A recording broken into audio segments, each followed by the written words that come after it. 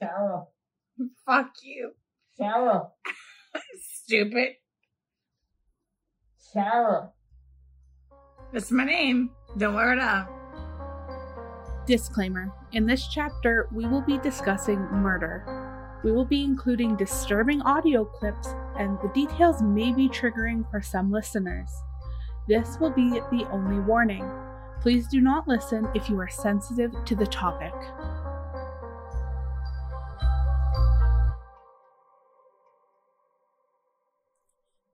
Okay, so today we are diving into the details of the death of George Torres Jr., who was found dead after being zipped into a suitcase.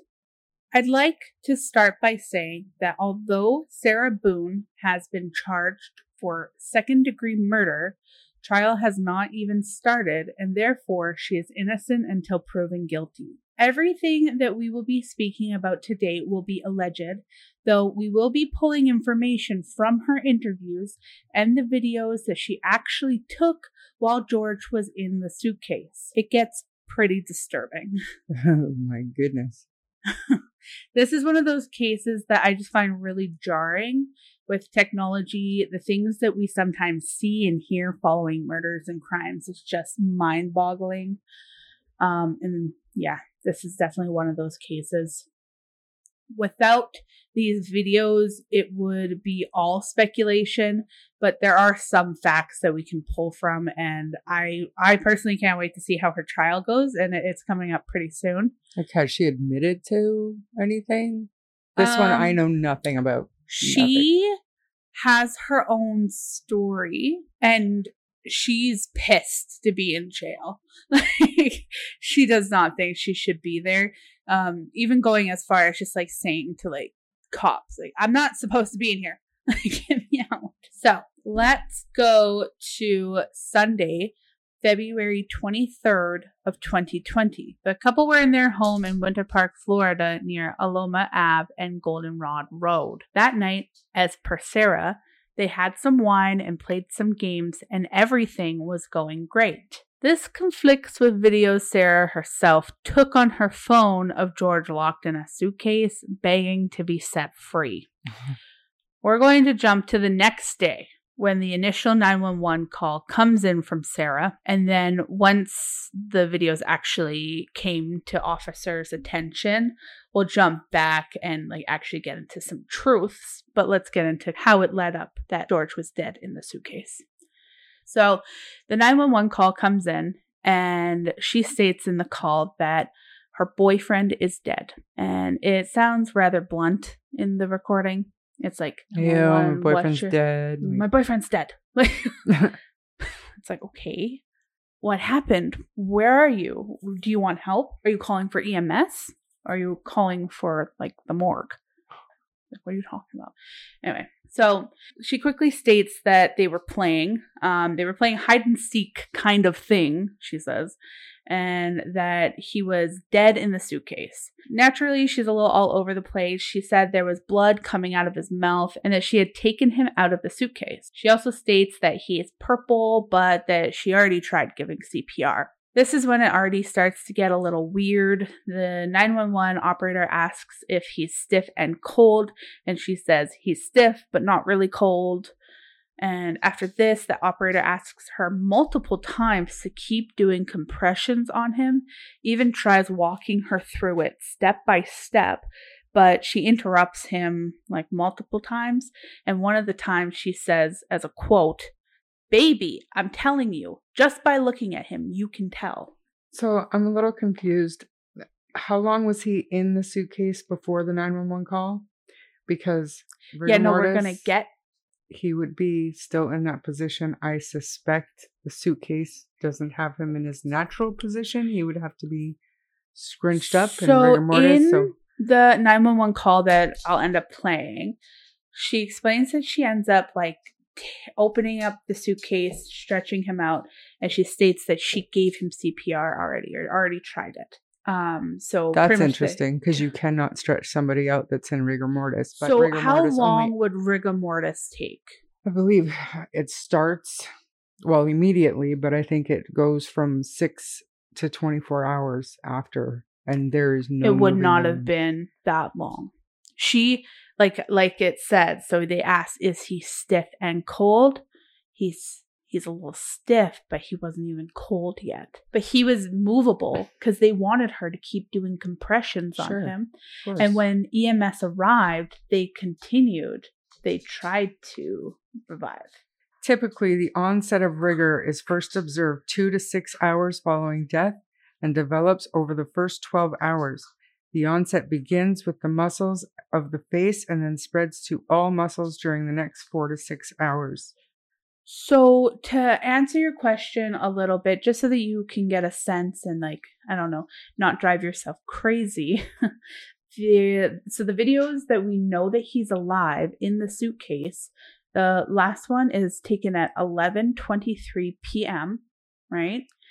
And then she goes to bed and she wakes up and she ends up calling 911. So, I'm sorry. Right after 1 p.m. the next day. So, it commences after around 3 hours, reaching maximum stiffness after 12 hours, and gradually over the next 72 hours will let go. So, he would have been like completely stiff within the first 12 hours of dying. You know, it might be a little past 12 hours because it's just a gradual release, and there's no way a human without mechanical help can he must have been rigor. Releasing because she did, by report, she did have him laid out on the floor after taking him out of the suitcase. Unless he died a lot sooner than she said. You know, it doesn't start for 2 to 3 hours after death. It doesn't start. Well, we know that he was in the suitcase and he couldn't breathe. Right. So no matter, like, she's not talking about when he died. She doesn't talk about that. She put him in the suitcase. She takes some horrendous videos and then she goes upstairs to bed, forgetting about him. Is her story, is that she forgot about him. Then the next morning, almost afternoon, she woke up. She went downstairs. She's like, where's George? Remembers that he's in the suitcase. Opens the suitcase. George is dead in the suitcase. So technically, he could have died at any point. Like, he could have died an hour before she opened up the suitcase. He could have gradually been losing oxygen and air. So we really don't know exactly when he died, but I'm sure we'll find that out soon. I guess we'll hear it in trial, but that's one thing that's really fishy. And I mean, rigor mortis is different for a lot depending on the temperature outside and the conditions. And he would have been really hot in a suitcase. I don't know if that matters. So when she ends up saying, like, the baby, I'm telling you, just by looking at him, you can tell. She doesn't finish that sentence, but obviously allegedly she would mean, you can tell he's dead. I don't want to try CPR. But so that kind of, to me, contradicts what she says later, which is that she already tried CPR, that she had done that. And it also says to me that she wanted the operator to stop pushing her to try and possibly save Torres's life. Mm-hmm. Like, this operator, you can almost feel like he is getting a little annoyed. There's a time where he says, okay, stop talking to me. You don't have to talk to me. Just do the compressions. And she'll go, I am. But you would think that, and this is actually a popular or common thought to her 911 call, is that you would think while she's doing the compressions, you'd be so out of breath because you would be doing huge compressions. If you're doing them right, you would be. And there is an argument even by a lawyer that I watched who said, like, who's to say that maybe she had no idea what she was doing. She didn't know the strength that she had to use. Absolutely. That operator tried to walk her through all of it if she had just listened. But so this also goes into some behavior analysis that say that she almost responds like a teenager, even to police a lot of the times. Like, when she was outside and, like, all the emergency personnel are there, like, all the camera footage is released, and I'm thirsty, and, like, she's, like, whining. Everything that she's saying is coming out as a whine. That's weird. And then right after, her small baby, blah, blah, blah. She screams into the phone, stating that Torres had just gurgled. It was genuine. And she was like, "Wah!" Like, it was genuine. That's probably just air being released. Yeah, exactly. Now, it gets even weirder throughout the rest of the call where she's counting and supposedly doing these compressions. The operator is counting with her because, like, it's almost like he's dealing with a toddler. Like, he wants to do it with her because he doesn't feel like she's been doing it. So he's like, okay, I'll count with you. 1, 2, and she, 1, 2, 3. And everybody knows it's 1, 2, 3. Like, you'd think, okay, maybe not everybody knows, but you'd think most people know that you're supposed to do it a little quicker than that. There's a theory that is out there where people don't think she ever tried CPR, not while on the phone, not before, none of it. You can hear her counting on the phone, but she doesn't really sound out of breath. And altogether, it's just really weird. So I think this is the perfect time for us to listen to the clip, and I will play it now for the listeners. Okay, ma'am, listen. So listen, is he cold and stiff? Yes. Okay. Well, he's not necessarily cold, but he's stiff. And Right, he's okay. purple. All right, listen to me. Listen to me. I want you to lay him flat on his back for me on the floor. I did. Removing the pillows, okay. Yes, I did. All right, okay. He's stiff and purple. Right, okay, listen. Okay, man, that's fine. We're still going to do compressions on him, okay? All right? Place the heel of your hand on his breastbone, right in the center of the chest, right between the nipples. Yes. Put your other hand on top of that hand. Baby, I'm telling you. Just by looking at him, you can tell. Okay. And? Please. Okay, he just gurgled. Okay. Listen to me. All right. I want you to place the heel of your hand. Okay, right between his chest, right between his breastbones. Yes. Put your other hand on top of that hand. Yes, we want to pump his chest to me hard and fast, going to this twice per second. I'm doing it again.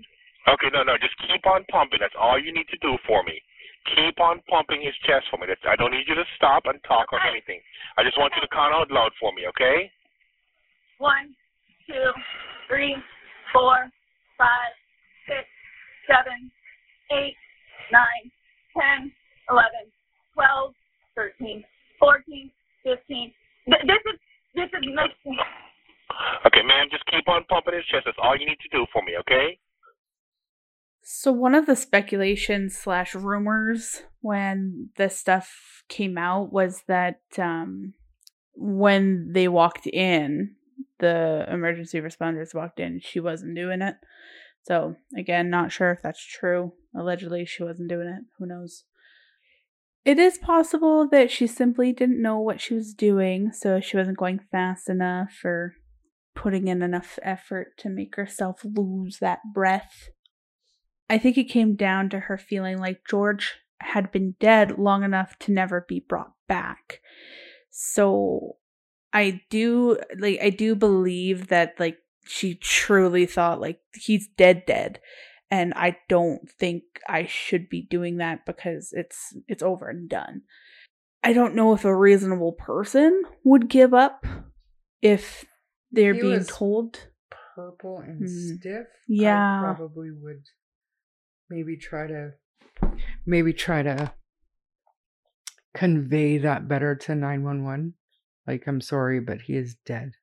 Mm-hmm. She wasn't very confident in her answers, right. So maybe that, but I still feel like they would ask you to still do it. I maybe, and if they said that, well, there's still a chance. Then yeah, I'll do it because that's unless I wanted him dead. Let's be honest. Maybe she wanted him dead. Which there are theories and possibilities for that as well. In the interrogation with Sarah, she stated that they had drank some wine and were playing hide and seek. She said she helped Torres into the suitcase. She was tired, and then she went upstairs and went to bed. After that initial questioning, she was released. There wasn't anything more that they could do at that time, but they did ask if they could look at her phone, laptops, etc., and she just kind of agreed to that, surprisingly. Even though she said she drank just a little bit of wine the night before, she obviously drank a little bit more than that, and I truly don't think that she remembered taking the videos. her reaction was pretty surprised when the officers eventually played her the videos. So investigators start by telling her about his injuries because they wanted to know what happened, of course. So some of those injuries were scratches on his back. There was a new scratch along his neck, on the back of his neck, bruising on the side of his head, contusions, injury to his left shoulder, cut on his leg, and his mouth was swollen. And they could tell that this all happened very recent. It happened that Sunday. There's no way it happened that Saturday. So she jumps right into like trying to explain all the injuries. And like once the investigators are done listing his injuries, she jumps right into saying, I haven't laid a hand on him. And she follows that up by saying Torres had fallen off her son's bike and that he often ran into walls. So that is classic domestic violence. Yeah. And when asked about the scratches, she states it was sex. And, you know, like that was one of the first things they listed was the scratches on his back. And before they were even done listing the injuries, she went, I know what that's from. So like, she wanted to clarify that this is embarrassing. That's from sex. Like, there's 2 investigators in the room for this, and the woman does most of the talking. But I love when the man starts talking because he gets so fed up with Sarah Boone because they had obviously watched the video and now they're doing this second interrogation, knowing what transpired and just trying to see if she will say anything in relation to the nasty things that she says on that video. So the investigators tell Sarah that these wounds happened the night leading up to his death. They weren't old, these were fresh. For a while, she starts talking about how they were having such a good time since the last time that he was released from prison. And to me, she like really wanted to like throw that in there. She was like, he's been great since the last time he was released from prison. Like did you know that he's been to prison multiple times?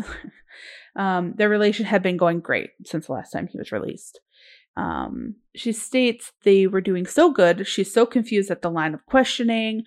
But she does state that he was abusive toward her in the past. And neighbors have also stated that they've heard them fighting multiple times before. They had actually heard something the night of the suitcase, but thought nothing of it because this kind of thing wasn't new. They always scrapped. And allegedly her attorney plans to argue battered spouse defense.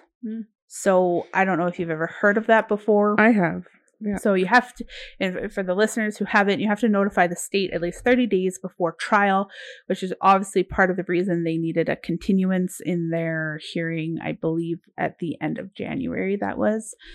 And it pretty much means that she's in fear of prior abuse happening again that could lead to serious injury or death. And at the time, you know, he's getting mad. He's the man, so he has power over her. He's bigger, etc. Usually in case law, it would be why like a woman shoots her husband or something like that. To prove a battered spouse, you'd have to prove how often, how serious, how reasonable you were to be in fear of death. A lot of it has to do with state of mind. Would a reasonable person have been in fear? Could it apply to Sarah Boone? Did she think she was going to be majorly injured or killed? We will see, and we will see the proof and testimony. Something that came out later was that she actually ended up calling her ex-husband first before 911. Interesting. Very interesting. Were they still close, or was this... So, and I'll walk through the timeline because it'll get to when she actually called her ex-husband the night of George getting in the suitcase, and then also the morning of George getting in this, or George leaving the suitcase, I guess. So puzzles, painting, listening to music. George calls his brother at 7:30 p.m. The call lasts 4 minutes. Brother states that Sarah is arguing in the background. Brings up that George had choked her at some point. So she's in the background going, your brother choked me. And stated George stayed calm and didn't sound very drunk while Sarah sounded crazy. And those are quotes. So that's when he gets off the phone and they decide to play hide and seek. As per Sarah, she hides in the shower, but George never comes up. So maybe he wasn't playing hide and seek and she was just trying to. I don't know. They then decide it would be amusing for George to go and hide in the suitcase. He is in the suitcase on his side. Around 11 p.m., neighbors hear loud noises like something falling down the stairs.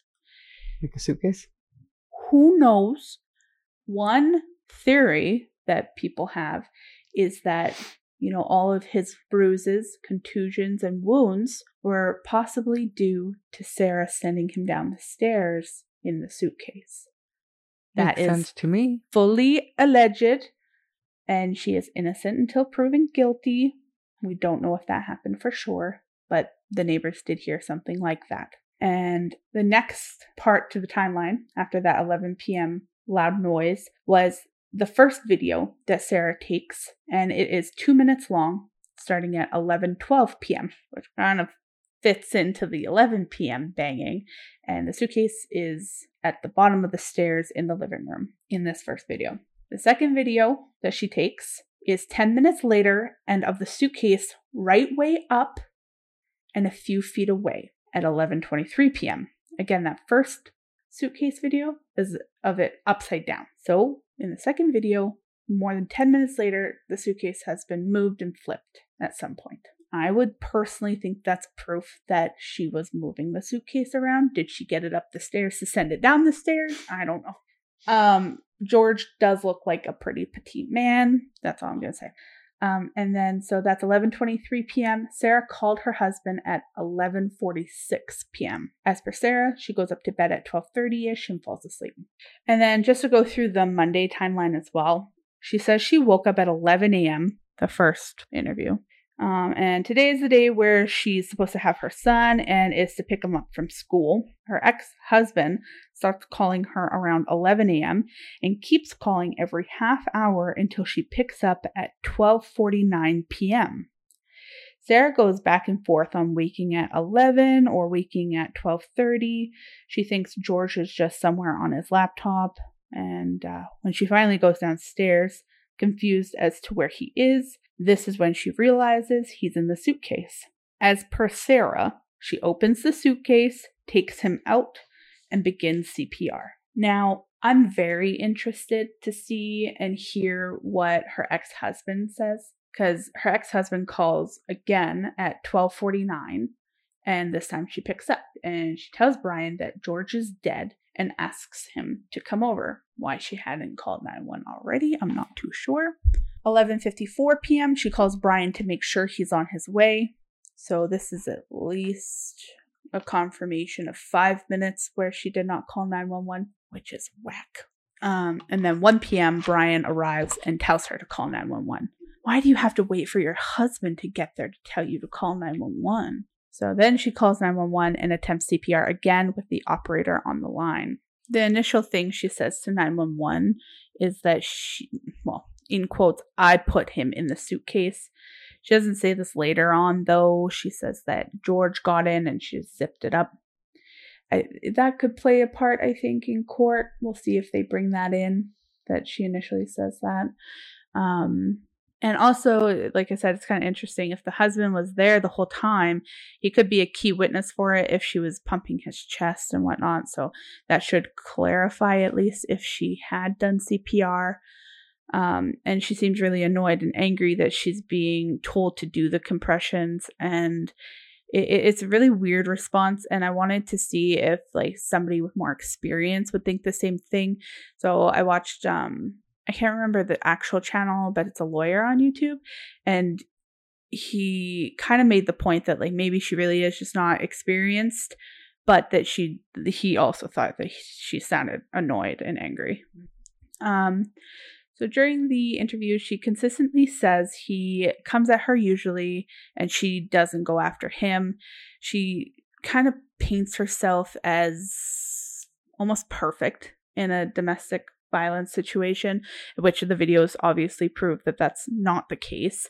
She pretty much says she disengages. When he gets mad and abusive, she goes and rides her bike. She reads a book. She goes to bed. She talks him into a suitcase. She talks him into a suitcase, which, damn, she's good at that. She says to them, I don't think you've looked through my phone yet, like during this interview. She's like, wow. Look at my phone and you'll see he abuses me. It's as if like it's her own defense, because like she must have taken photos in the past of like bruises on her neck or something like that. And she does state, like, while she's wanting them to look at the phone to prove her innocence, that he smashed her nose before. Going back to the facts, the same thing that she thinks is going to save her is what easily moved her charges into second-degree murder territory instead of manslaughter. She must not have remembered taking the videos, whether she was wasted or whatever other reason for forgetting she took some sinister videos. She states she was not drunk. Are we going to get to see those videos? Yep. So the videos she took, I'll outline those, and then I'm going to play the video for you and the sound for the listeners. What you'll hear is Torres calling to Sarah, stating he can't breathe.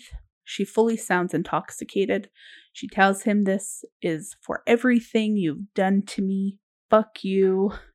She laughs as he becomes more panicked. She says things like, stupid, that's my name, don't wear it out. Overall, it's just really hard to listen to. It's pretty sadistic, and I will play it now for everybody listening. Sarah.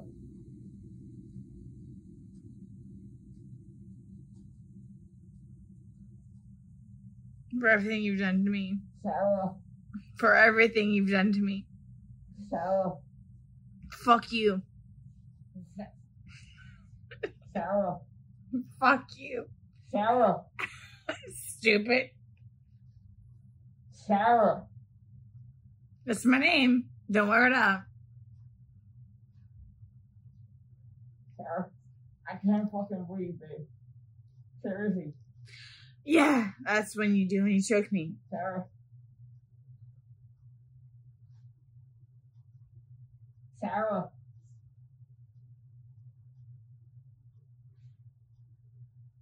Sarah.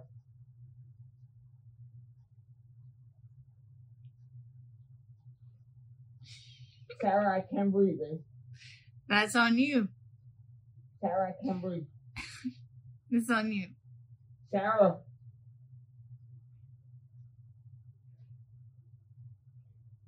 Real or ransom.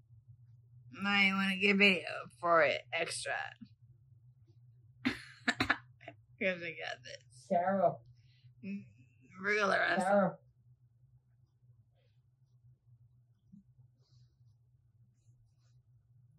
Sarah, I can't breathe, babe. Oh. That's what I feel like when you ching on me. Sarah. I Fuck can't you. fucking breathe, Sarah. Yeah. You should probably shut the fuck up. Sarah. Shh. Oh, and it's the YouTube channel is Lawyer You Know, and he said that the videos could be used in her defense as well, with her taking on the battered spouse defense, because she does relay the fact like this is for everything you've ever done to me kind of thing. You know, there's a time where he says I can't breathe, and she's like, that's how I feel when you choke me. Other theories that are important are that people think she either put him in at the top of the stairs and then pushed him down, flipped it repeatedly, and that's how some people believe gave him his injuries. So there is another video that Sarah Boone took that night, but we don't really have a purpose of playing it for the listeners, as it is just pretty much silence. You hear George call for Sarah once, maybe twice, but besides that, it's almost like she's trying to be as quiet as she can be. And I personally get the sense that she is trying to make him think that she had actually left the room. And again, that is speculation and just what I think, but that's just the vibe I get. Like, he calls, and the way she's even kind of like breathing carefully, I get the sense that She wants him to feel abandoned and hopeless. And I honestly wonder if doing that gave her the idea to actually end up going upstairs and leaving him in that suitcase overnight. You know, in the first video, she's obviously enjoying taunting him, and in the second video, she's just completely silent, and that's the only thing that makes sense to me. I think it's disturbing, to say the least. And, I mean, she can't even say, you know, I mean, honestly, my thought through the whole thing, like, if I was Sarah and that was, like, my ex-husband and I did something like that, there would be a certain point where I would be scared to let him out. Do you know what I'm saying? But I didn't see that. She was still kind of snickering and stuff. So, I mean, it was disturbing for sure. And he didn't sound that mad. He sounded pretty desperate. Scared. Yeah. Panicked at some points. Yeah. Yeah. Disturbing. Very. So her trial is set to take place at some point in April, with a status conference taking place in March to confirm the dates, as her lawyer has a death penalty case in February.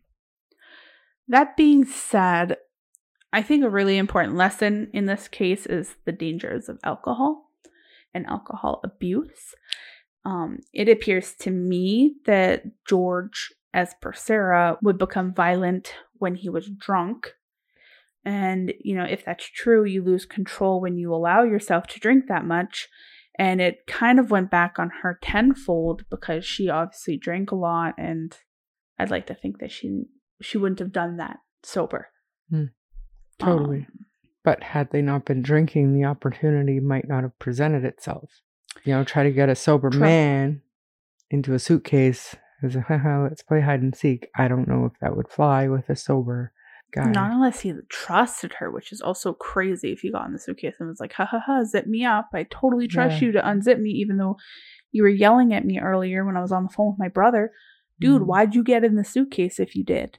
Yeah. Or did she truly overpower you? Was the sound that they heard just her pushing him down the stairs so that he would be weak, so that she could put him in the suitcase? Maybe, maybe not. The contusion and bruising on his head could possibly be. That is not a fact, and it's simply speculation. Speculation. That's simply speculation. So you lose control when you allow yourself to drink that much. It's our own responsibility to drink safely or not at all. Not our friends or our families that we believe owes us something. The effects alcohol and abuse can have on someone can end up being deadly. So when is her trial? I know you said, but when? So the specific date has not been set yet, but it will be at some point in April. They can't set the date because her lawyer has a death penalty case in February. Right. One of her concerns definitely is that he's not going to have enough time to fight for her case, but she's obviously tired of waiting. So she's like, yeah, let's do this thing then. Court. Yeah. Yeah. So yeah, that's pretty much it for this case, as there will likely be updates pretty soon due to trial coming up. I'd say we can stick a bookmark in this case, and once the new updates become available, we will be sure to update you here on True Crime Story. Thank you for listening to this episode. If you enjoyed it, please take the time to give us a 5-star rating on whichever platform you're listening from and turn on notifications. We appreciate it so much. That we do. We would also love to hear from you. Follow us on Facebook at True Crime Story, and we can continue the discussion there. You can also reach us via email at truecrimestorypod@gmail.com. I'm Bree. And I'm Shar. And we'll see you on the next chapter. Bye. Bye.